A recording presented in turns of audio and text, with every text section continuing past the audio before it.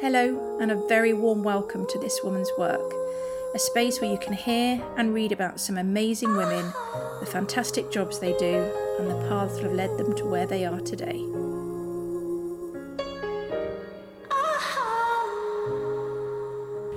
I'm here today with the Genever Sisters. Hello. Hello. Hi. Hello. Right, there's three, so this is taking me into very uncharted territory, but we're going to go with it. And we're going to start with Kate. Kate, as the oldest of the three, can you explain to the listener what it is you three do together, and then tell us a little bit more about you? So, we are three daughters, which is our Instagram account name, and but in theory we are a family of farmers in Uffington. I'm the eldest, then there's Susan, and then there's Liz, and the three of us work with our mum and dad, Paul and Yvonne, and we farm a traditional mixed farm, which means we have cows and sheep and combinable crops and wildlife and lots of wildlife, and also we have a meat box scheme, which is the meat that's supplied into the pub that people might already know about. And you can order it direct as well, can't you? For anyone obviously listening, so we're available to all. Available to all. And then as Kate Genever, I always talk about myself in the third person, which is weird. That comes with age though, doesn't it? It comes with age. No, it's always been like this. Oh, right. As Kate Genever, the artist, I work all over the country and internationally, often in marginalised communities, helping and supporting people to reflect on and cope with change. Wow. Right, there's a lot to unpack there. Yeah, there is. But we'll move round to your back, sister to that. So, Susan. So I help on the farm, not as much as these two hands-on, but I do the account side of things and general admin and take a lead on selling the meat boxes. But really... And Instagram, don't forget your social. I do the Instagram too. Yeah.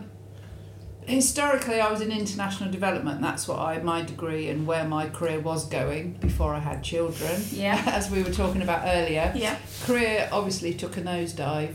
And I think it was quite interesting, which we might talk about more later, about you saying you sacrificed your career for your husband, which you do, but I don't think you realise you're doing it at the time. No, of you course go you don't. into it, don't you? So anyway, I finished in international development and we moved back when Gilbert was born to be back on the farm. And then I've had various jobs since I've been back here. Worked at Coptill for quite a long time, which was great. But now I work for the National Association of Agricultural Contractors, which is like a trade union body. Yeah. But just for contractors. So it's like the NFU, but it's specific to agricultural contractors. Ah, okay. So yeah, that's what I do. Wow, as okay. a part-time job, as well as helping on the farm. So hi, I'm Liz. So I also help on the farm. I tend to do more on the stock front, so I do quite a lot of the marketing of stock, so selling and lambs and cattle and various things. But my main role, my main job outside the farm is a beef and sheep system consultant, which what does that mean? That means I spend a lot of time talking to people in fields about how to graze things differently. I'm doing quite a lot at the moment on regenerative and biological farming systems. So how we can get more soil biology, more health into the soil. So, and part of the work is mix or trying to bring some of those techniques back to the home farm as well. So I'm involved in various projects trying to, how can we use some of that approach here and trying to negotiate family members in, not necessarily the ones here, other family members in slightly different approaches to farming. I was going to say. Which I think is important to say, that as a family or as the three of us, we're really interested in how we can improve and bring more nature back onto the farm and more diversity back onto the farm, and are keen to build that as initiatives that also welcome people to understand and explore more about things to do with agriculture. 42% of the population that work in agriculture are women. Are they? In the UK. In wider across the globe, it's a lot higher. So Right. the part of the bit I do other stuff on is about getting, well, it's not even equality, it's just getting women's voices heard within different situations. Yeah. And that, a lot of the time, it's because within a most of the work has been directed towards the male farmer, so the head of the household type approach. Yeah. And part of it is trying to get people, or women in particular, to reclaim the fact is their voice is equally as important. Yeah. So women are out there in the farming industry. They're just not. Some It's of been them are. marginalised. But the debate is where some of it is about bravery, standing up and wanting to have your voice heard. Some of it is about the timing of events. Like they did a huge bit of work in Australia about making sure the timing of farmer events isn't in the evening when you have your requirement is to be with children. Yeah. So a lot of the industry has been directed towards males. Yes. So it's, whether I suppose it is marginalised, but the fight has to come from the women as well. Do you mean? So there's the bit that irritates me currently is if you look at the Farmers Weekly, there's a big campaign that's been run by Farmers Weekly about women in agriculture being led by a man. Like, in what world? And there's also what tends to happen is they have Instagram posts that are 20-something-year-old women with shorts sitting on a silage clamp. That isn't representing women in agriculture. No. As my friend said, it's not representing Brenda who's turned up covered in shit because she's been feeding calves. Yeah. That means so it is about being recognised, and so I have every time we go to meetings and farmers are referred to he or she is come. So we within the industry have to be better at challenging And trying the to be behaviour. more visible. Yeah, and it's not about. I suppose some of it is about being argumentative, but some of it is just about being present and saying, I'm not having it anymore. Yeah. We have every right to be here. Thanks. But I don't know what the numbers are, but girls on agricultural courses now, I think, outweigh, I can't remember the numbers, but there's a massive uptake in girls signing up to agricultural Really? degrees and courses. And what's interesting in the regen world is that there's more women. So Right. there's a lot more women within the audience. There's a lot more diversity. It's not just a male, stale, pale type of person that turns Yeah. up. The creativity is more interesting when you've got more women in the room, and they're the different questions and different approaches, and a lot more interesting rather than men appear. I do quite a lot of farmer meetings where you have all male audiences, and they're always really challenging in terms of questions or that willingness And to are be you the vulnerable. only woman in Yeah, that? it's the speaker, which is just normal. Yeah. But the ability to be vulnerable in that room is impossible. We actually get women in, the vulnerability starts to actually provide some Yeah. really interesting conversations and change happening. So we can build it in, and as they get more confident with me, the vulnerability starts. But initially, it is very much we're all here. Combative. Oh, and just Alpha male. yeah. But I've been trained to deal with that, and that's fine. By who? My dad.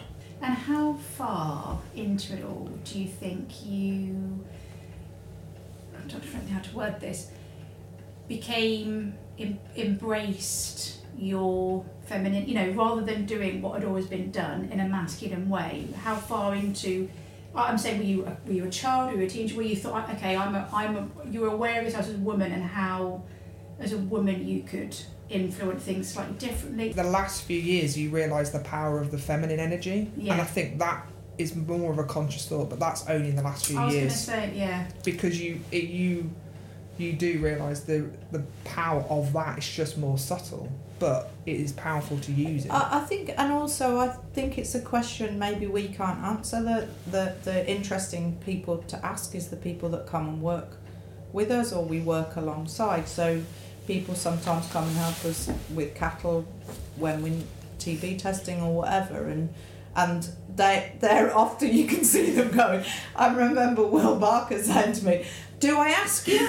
Do I just help you? What do I do? And I'm like, like not knowing what to do. So not wanting to not be offensive, really respectful, yeah. but also recognising that traditionally a woman wouldn't be lugging something across the yard or wouldn't be pushing a bullock up into a trailer or whatever it is. But what I always do is we then track back and we go back to little Kate and little Susan and little Liz and find out what you were like, what you're into.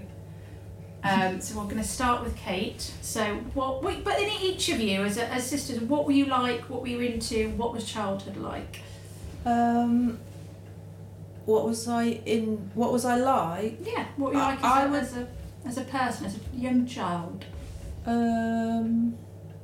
I was always into art and drawing and making things. Didn't pass my 11 plus, so I went to the secondary modern in Stamford and Enjoyed secondary? only when I got to about the age of 13, because we had a girl in our year that bullied the entire year. Oh yeah. And when she left, that's when I think my brain kicked in, and then I really enjoyed school from that point and came out. I did well at school. Fantastic. And then I went to art school. I was going to say, did you go to sixth form, then art school, then I did an art degree, and then eventually I did an MA. Wow. And at all this same time, you're still working on the farm. Yeah. Yeah. And how did your parents react to your artistic? I mean, I was talking to somebody about this yesterday. I think that we should consider ourselves to be very lucky, because we have parents that were very encouraging of whatever we wanted to do, and always said that to go and do what we wanted to do, and that we could always come back to the farm if we wanted to, but not to rely on the farm being there as a thing, just to okay, so they very much wanted you to find your thing, go and do our thing. Wow. And I had a really great art teacher at secondary who they liked and encouraged me to do stuff, and yeah, I guess I worked on the farm on the weekends and all of my holidays through school, sixth form, all my degree. I used to come home every holiday and work on the farm. And it is a family joke that they used to plan the lambing and the busy times around half term and Easter holidays and stuff. Which is why so that they would have been there in school. They would have been anyway, but school holidays. But at that point, yeah, so the kids, all of us would turn up and work all the holidays. And also they needed it probably, didn't they? Yeah, of course, busy it was times. Vital resource, yeah. Yeah, so I worked my way through all of college and all of those things. Fantastic. And then when I first came out of my first degree, I came back to the farm for a bit and worked on the farm, and then left, and then was on a temporary part-time contract, a year contract. So every holiday I used to come back still and work on the farm. So I'd drive tractors all summer. So in terms of, you said you travel a bit. Yeah. So how does that look then for your sort Time? Of, yeah, like a month or a how does your for work now? So what's the split like? It just depends entirely on the week and the month. Okay. So if it's lambing, I'm here, and then so certain times you're absolutely and because I open to freelance, so I move my diary around most things. and Because travel as some well? of us are more fixed in what we have to do with jobs. Okay. Yeah, and then I travel around it. Yeah, and I work all over the country. Yeah. So what exactly are you doing when you are abroad then? Just for looking. That's a big question. Looking. There's a lot of looking in my you said life. drawing. Drawing, looking, Exploring. I depends on why I'm away. So it could be a commission to make artworks. Yeah. It could be a commission to work in response to a place. It could be so I have a long-term commission into West Hull, in a community in West Hull, and that's looking at how can arts and culture support what already happens in that area. Okay, so little Susan then. What was little Susan like? Well, I'm the middle child, so for all middle children out there, I don't really think I need to say much more. Oh. I didn't really fit into the traditional mould, I don't think. Like Kate did a lot of work on the farm, or as a teenager I remember Kate and cousin Sally being on the farm, whereas that wasn't really my thing. I was like off. You love sport. Yeah, doing sport and So you were more travelling. in it with the school thing and your mates and all that kind of thing, really? Are you off Well, we had like a gang in the village. We were like the cool gang that like people would come into the village to like hang out with us. So, but when we were older, like I didn't really do that much work on the farm. I think because Kate and Sally were doing a lot of it. Yeah. It was kind of, well, that job's been taken, so I just kind of went to Woolgrowers. Yeah, I got jobs in summer holidays and stuff off the farm, so I never really had that solid base of farming from practical base of it from a young age. And also, if your parents are encouraging you still to follow your own path, you weren't being pushed down into farming, were you? You were being allowed to. No, there was never any. I mean, there was always lambing, as we were saying, and harvest where you were just expected to be there, but it was never kind of drilled into us that it was expected. So school-wise, I was the first person to pass the 11 plus in the family. Just putting it out there. So I went to the high school on a full scholarship. It was fine. It was school, lots of sport, which was fab, but I didn't love it. So I went to Stamford College to do and that's where I like really flourished to do my A-levels. Okay. Loved it. A-levels in? Sorry? I want to know what you did A-levels in. We don't do grades on this work. History, you just got A-levels. Geography and English literature. Okay. So, with a view to...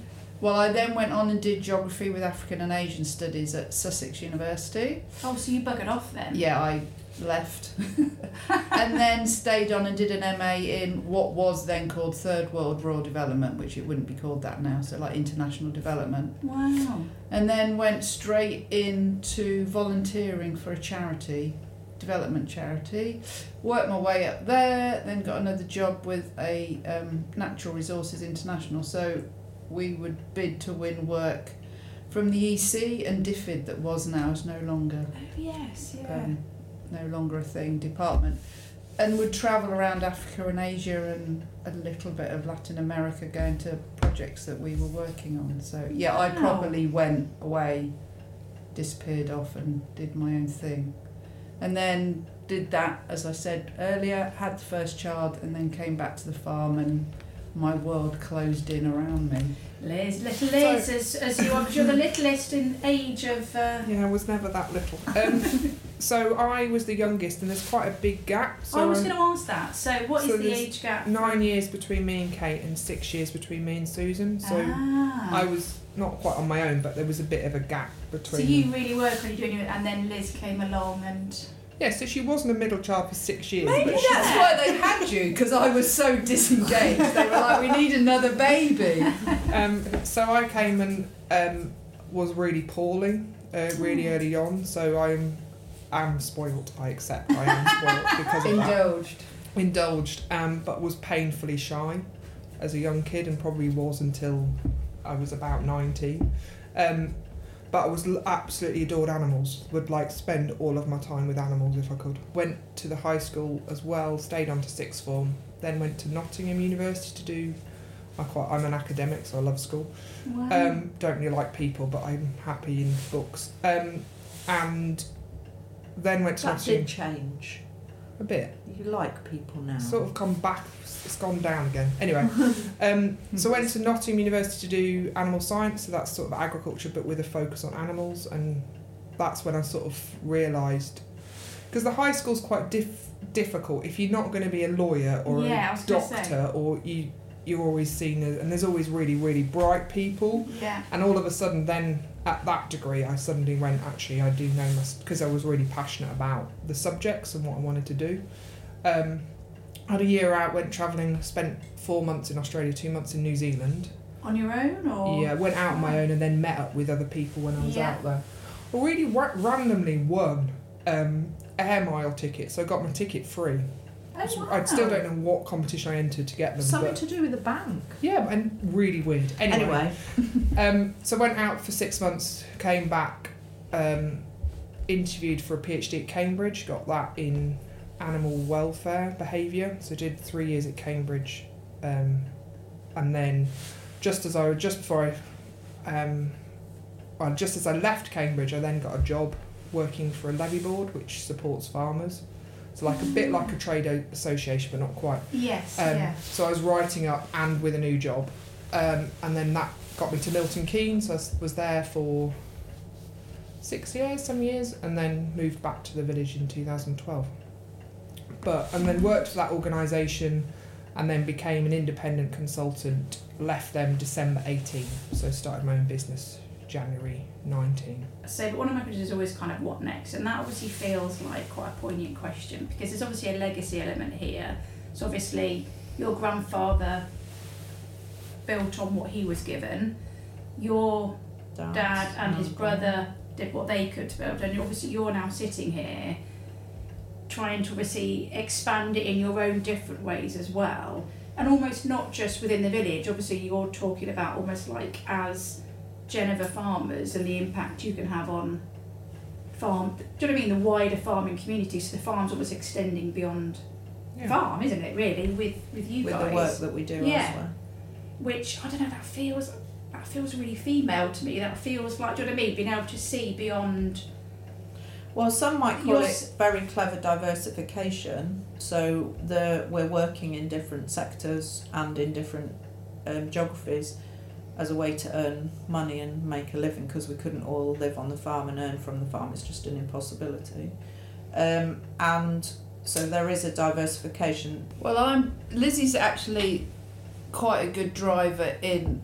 Actually, we've got to have a meeting about this, about bringing new initiatives into the farm, and it's very much, I think we all believe, we want to leave the farm better than we found it, and that's not to say we haven't inherited a great farm, we have, but there's lots of progress, I don't know whether that's the right word, well, movement towards the regen side of things, and that we do need to look after our soil, and we do need to plant trees, and we do need to look after hedgerows, and that's just a shift, I think, in an agricultural way. Global context. You know, we've moved from industrial farming where we just need to produce, and now it's no longer working. No, we have to look after what we've got, otherwise we're not going to be able to just keep producing.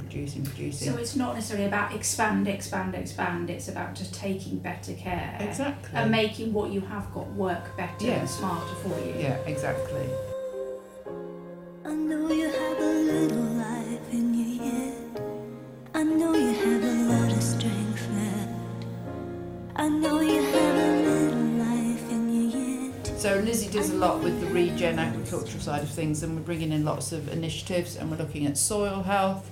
Last year we planted over 900 trees, which were funded by the Woodland Trust. So, and that's my interest really, the environmental side of things and being involved in that. So we've got on the farm at the moment, we've just got just over 4,000 metres of hedges. So on a relatively small amount of farm, it's quite a lot of hedge. Yeah. And then we've just got some money to put in another 800 metres of hedge, and then do some other management. So hedges in this bit of the world are quite a traditional way of marking field boundaries, but also in the funding pot, they're a cheap way of getting a fence. So if you put a hedge up, you get a fence paid for. So we're using it not only to put the hedges up, but also to improve the infrastructure within the farm. Okay. No, but that is driven by a broken down fence. It's driven by it's the a want of pragmatism, nature and also practically wanting to farm animals. Yeah. And needing a new fence. And then the bid I've just put in, so for the sustainable farming incentive, is to put more wild bird feed in, and also more sort of insect food. So it's quite interesting, like I drive down the lane with Mum and the gate, and she always talks about there's not as many birds down the lane as there used to be. Oh. And what's interesting in that generation is that they remember when there was lapwings here, and they remember when there was all of this bird life, and we're now to a point where this is the new normal. So actually, if we can put some bird feed in, can we get those birds back to the levels that they remember? And I've put in the process of putting another bid in, which is the focus would be on lapwings and corn buntings, which are a focus species for these areas. So they should be here and they're not here. So I'm interested in how our agricultural system has led to that demise, but what can we do to bring them back? Whilst also growing food. By being productive farm. And so a lot of those areas are on bits that are struggling, bits of the farm that's struggling, or near a watercourse, so we don't necessarily want to farm really close to the watercourse. We're using those options to not only add bird food, but also to make farming those fields a bit easier. Yes, yeah. We're going through a period within the farming community that subsidies are reducing, and so this is another. By 2027 there'll be no farm subsidy for producing food. So at the moment we just get subsidy for doing.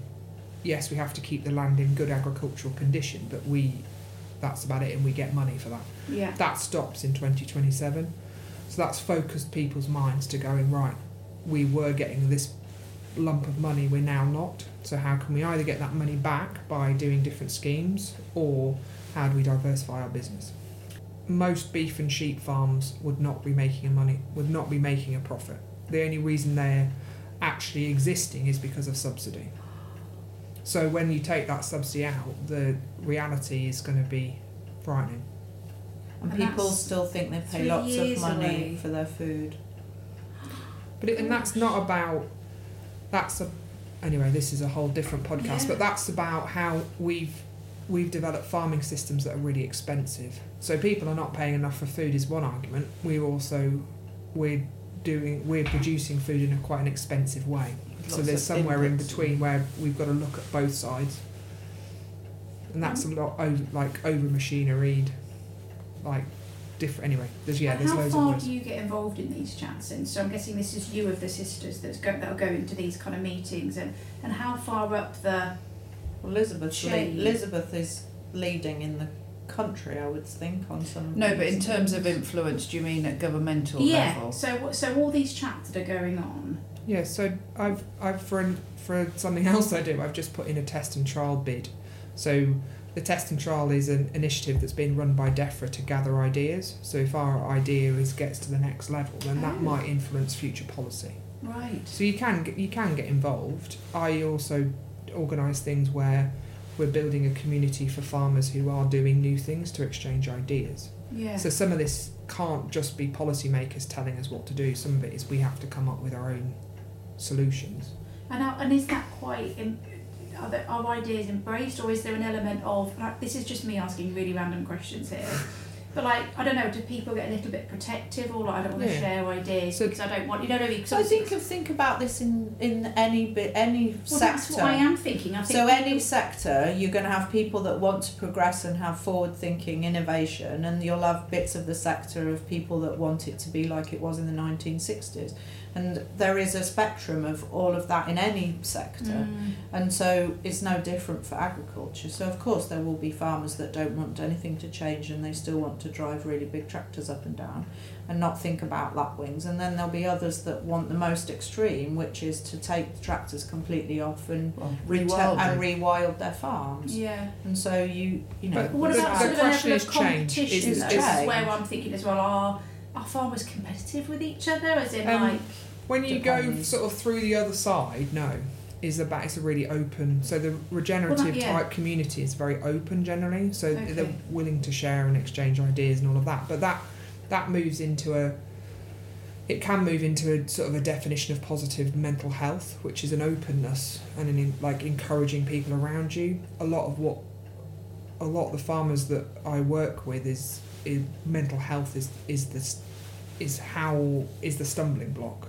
They're not in the right frame of mind to make some of these shifts. Right. So their attitude towards change is it comes from fear, it comes from lots of things, but it generally comes from a lot of being able to control the negative thoughts. Yeah. So if you look at there's relatively new survey data which is self-reported, but anxiety levels are anywhere between 50. I think women are 68% self-diagnosed as anxious in some form. In agriculture, what's the stats in every day? That's like a day. Yeah, how you feel. And then depression is sitting at self-diagnosed, of the people who responded to the survey is sitting at 30-40%. So with mental health, but again, I'm embedded in the agricultural society, but mental health is a massive crisis everywhere. But when you've got an industry that has to make significant change in 3 years, and nobody's really talking about how to deal with the mental health bit, it's going to be really challenging. Change is hard for anything, isn't it? We all struggle with change, let's be honest about it. And we talked about the vulnerability piece, which is until those people are vulnerable, they won't change. Someone seeing someone instigating change, It's and the it's change, working, isn't it? Yeah. And someone can then hopefully then go, okay, well that's not my farm type, but how do I change? okay, change can But be I good. think what's interesting is the overlap between the work that I do within communities and the work that Elizabeth does within the agricultural sector, and recognising the amount of work that's already done around resilience and choice and change that are happening for lots of communities, and how does that work and that knowledge and experience, how can it can be moved sideways into understanding agricultural communities. And all of us will know, if we've had anything dramatic happen to us in our lives, that how you come to cope with choice and make a resilient, effective, empowered choice isn't something that you can do straight away. You have to process, and you have to accept loss, and you have to grieve, and all of those things before you can come to a place of choice. What's the best part of farming as you do? Let's not talk about your individual careers. What's the best part of this? Of life or farming?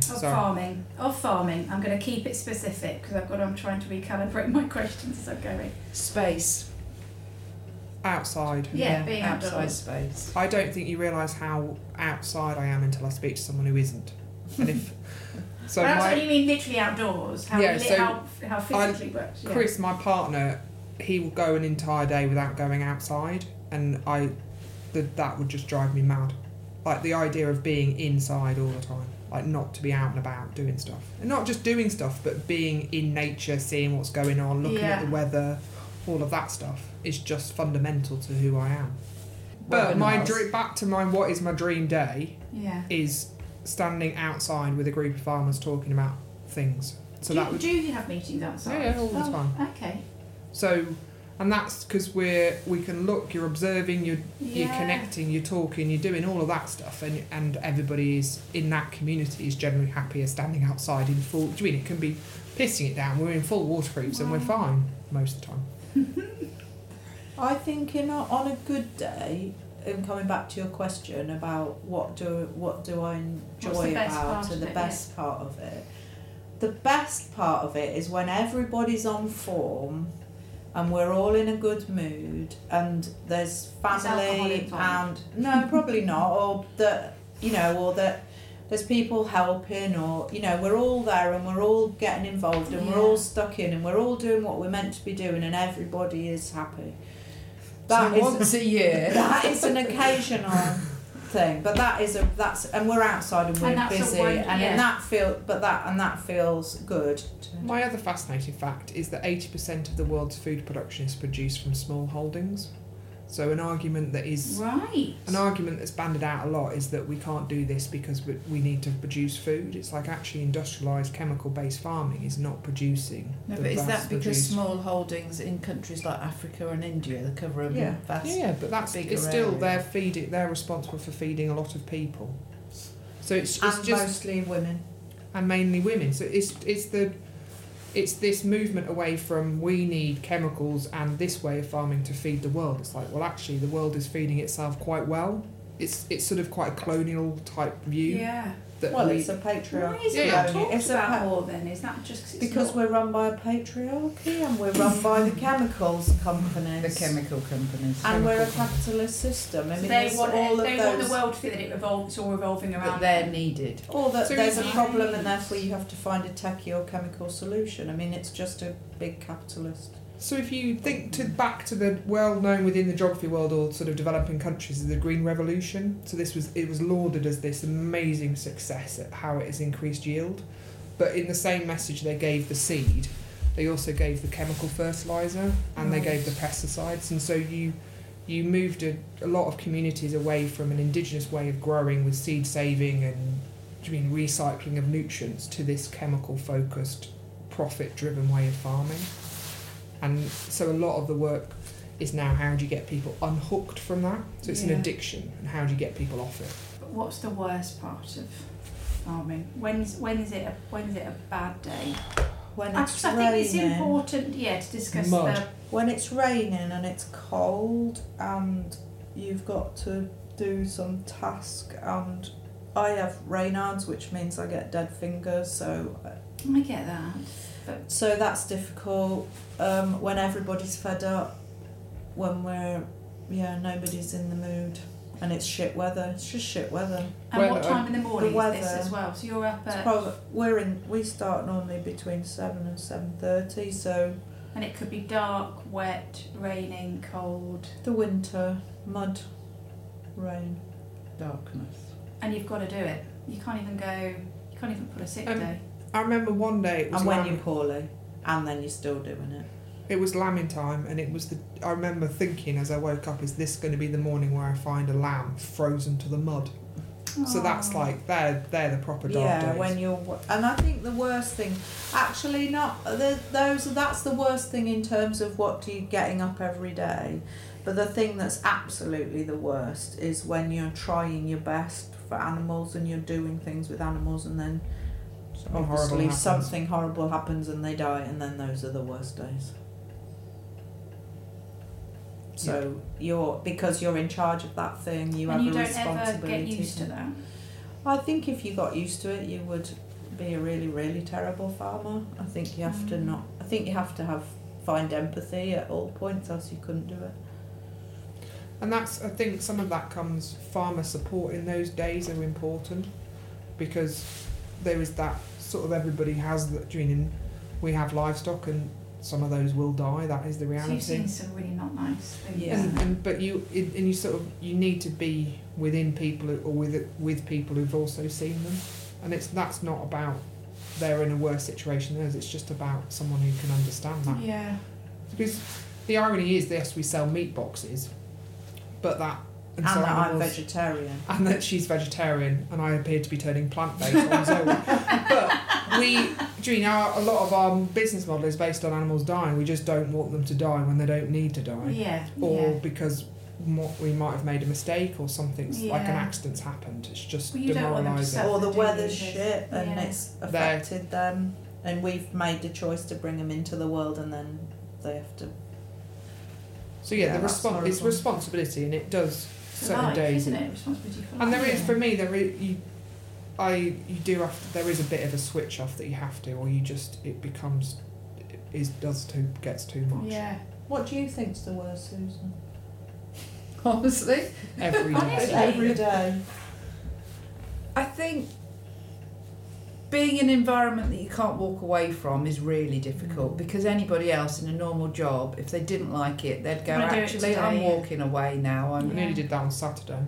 So that's quite hard. The fact that people with farms or any family business to be able to just say, hand in your notice and leave, you have agency, don't you, within that system, whereas within a farm you don't have agency, so that can contribute to poor mental health. Yeah.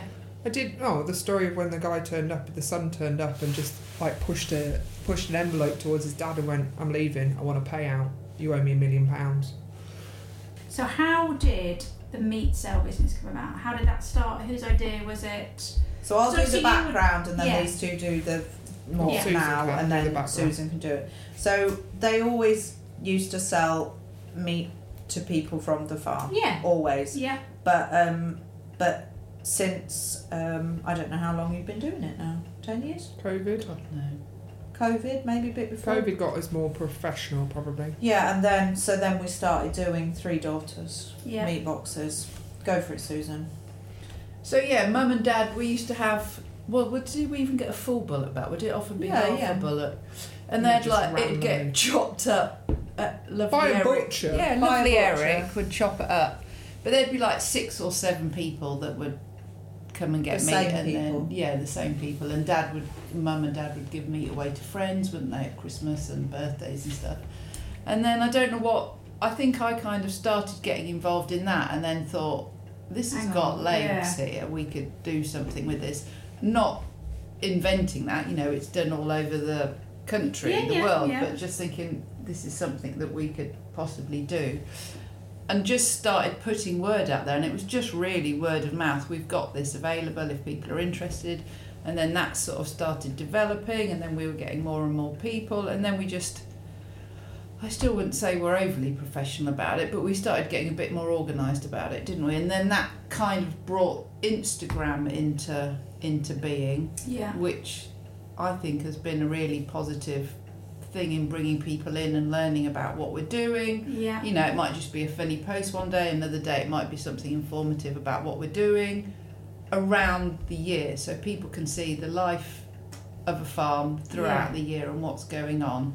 And then recently, the last year, the pub has started buying our meat, but having it on specials boards because we don't produce enough to provide them. And for everyone listening, obviously, because I've already interviewed Kate, it is a busy pub, isn't it? Yeah, really busy pub. So they tend to put our meat on specials boards and sell it as Three Daughters meat, which I think...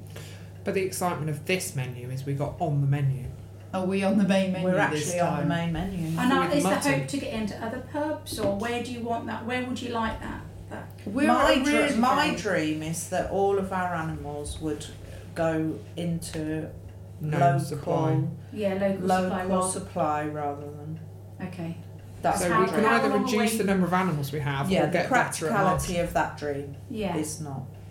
But we probably 3 or 4 bullocks a year at the moment. And how many do we produce? 40. So So it's not quite 10%. yeah. Lambs would be less than 10%, and then pigs we get weaners from my friend James and rear them up, so that's going to shift slightly. But yeah, that's where the pigs come from, and then I did a few pastured chickens last year as a bit of a trial as well. A focus area that we started last year but need to develop this year, which is getting more people, a range of people onto the farm, and that, yes, lovely if they buy some steak, but actually it's also about getting a wider community of people onto the farm to understand farming more and making different choices.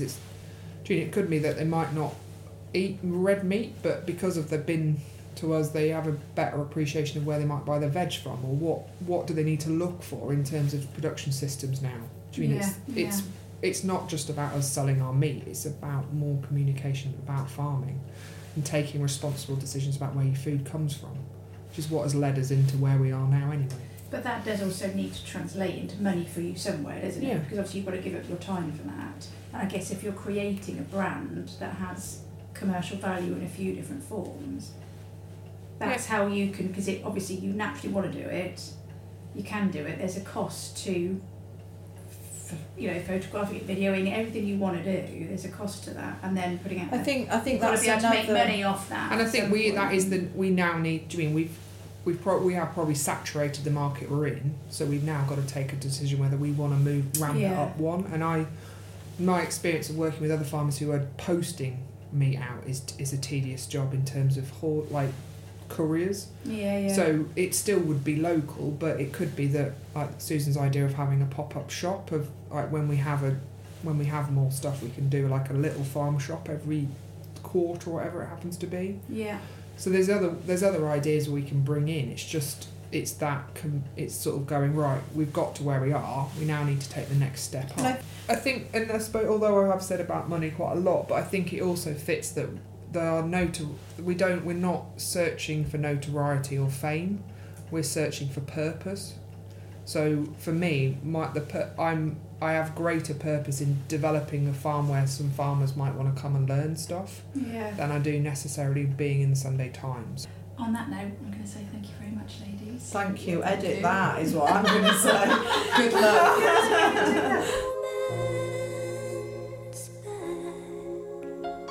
If you would like to hear more about this chat, see some pics and read about how to get started in this industry and/or this role, then please go to our website www.thiswomanswork.org. The link is on this podcast page and across our socials. Sincere thanks.